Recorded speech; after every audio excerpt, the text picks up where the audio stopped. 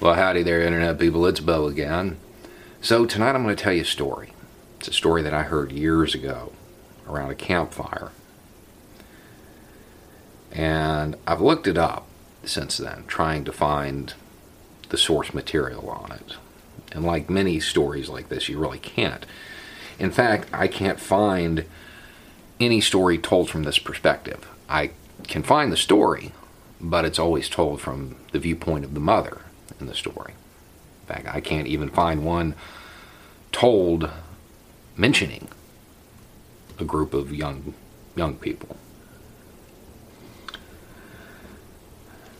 But that's the version I'm going to tell you, because even though it's not a traditional telling as far as I can tell, I like it better. So there's this young boy. He's 12, 13 years old. And he's on a journey. He's leaving everything he knows, headed to someplace he doesn't know and has no connection to. His whole village is going with him because they're being forced to move. They have no choice in the matter. It's winter. It is winter. There are ice floes in the river. The soldiers that are moving them, they don't care that it's winter. They have winter clothing. They don't care about the people that they're moving. And this young boy watches, just distraught, as everything he knows is destroyed. And he watches as mothers try in vain to keep their infants warm. And he's sitting there watching as a group of mothers who had lost their children cry. And one of them gets up and goes to talk to the elders.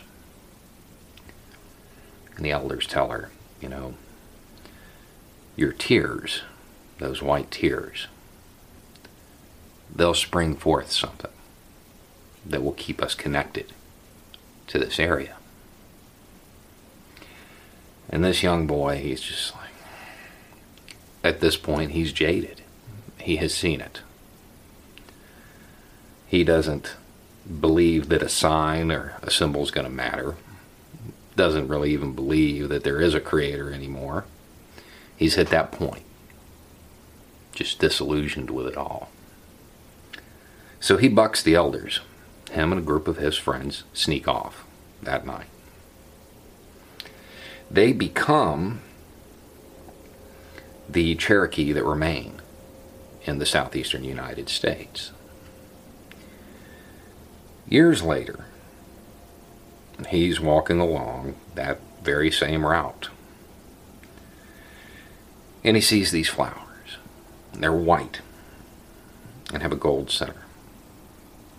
And it is obvious that the white petals are the tears of the mothers.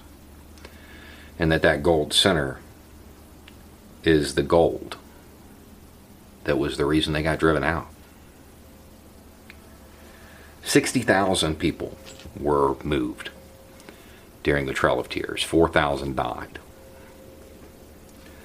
195 years ago yesterday, because I'm getting to this late, Congress brought about the Indian Territory. And that was the building block.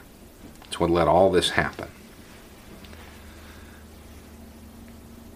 The thing is,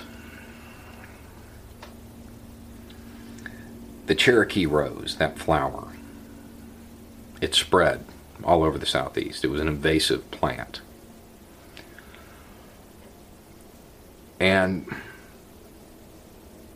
the dark moments in American history spread the same way. More often than not, it was Congress who didn't see what was coming, or didn't care.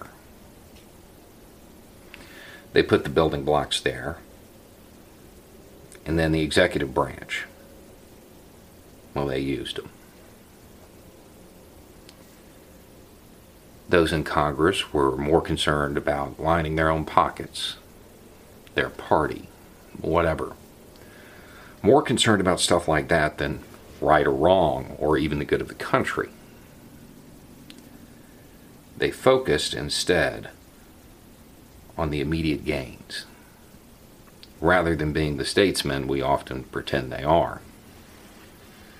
Most of America's dark points are because of stuff like that. Sometimes they're just an innate part of American culture. They were there at the founding, and they will be there until we have the courage to get rid of them. But most times, it's because Congress couldn't see what was coming down the road. There's probably a lesson in that story for those who are on Capitol Hill today. Incidentally, the Trail of Tears gets its name from a quote. And the quote wasn't a trail of tears. It was a trail of tears and death. But we like to leave that last part out. Makes it a little more palatable, I guess.